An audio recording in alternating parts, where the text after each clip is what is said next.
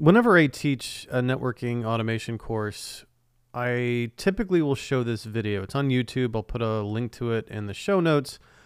And the video, it's a funny take on, you know, the what people think people who code do all day versus what they really do all day. So it starts out with blaring EDM, electronic dance music, and someone in sunglasses and all these screens. You know, look like it looks in Hollywood, where you've got all these terminal windows open and stuff is happening. They're just rapidly typing.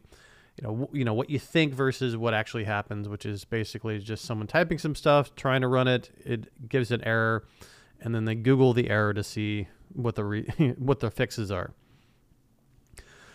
And that's very accurate. In network automation, Google is your friend. You get an error, you get a condition or whatever, and you just throw it in Google, just like in the networking world.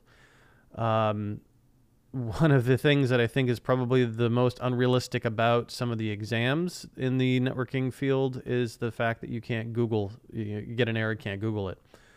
And I think I know why they don't allow Googling for various reasons, but it just, you know, in a real world scenario, you're at a customer's and you're setting something up, or you're running a network, you run into an error, and if you haven't seen the error before, typically you're going to do a search to try to find out who else has had the error, who's seen the error, and what did they do to resolve it. You know, one of the most terrifying places to be in IT is Google Zero, which means you type in the error message and you get no results, and you're just like, crap. Now I've got to write the article, I've got to figure this out, and then I've got to write the article that other people reference to fix this thing. So the point of this is that you will throughout your journey through network automation, you're going to Google all manner of things, and there's no shame in that. There's no, don't let anyone tell you that, oh, a real engineer, a real developer, a real whatever it is, doesn't Google. You will absolutely Google lots of things. I still Google stuff all the time. Sometimes I just can't remember how to do something. I was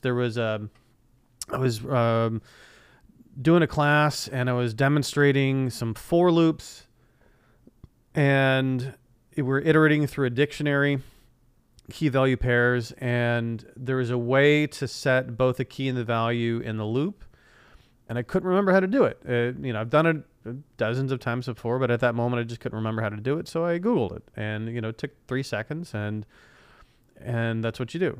You Google it because you don't know the answer. You Google it because you can't remember the answer. You Google it because we have a worldwide database of problems and answers. Why not use it? So don't feel bad for doing it. Don't feel any shame for doing it, and don't let anyone make you feel bad for doing it. So anyway, happy Googling, everyone.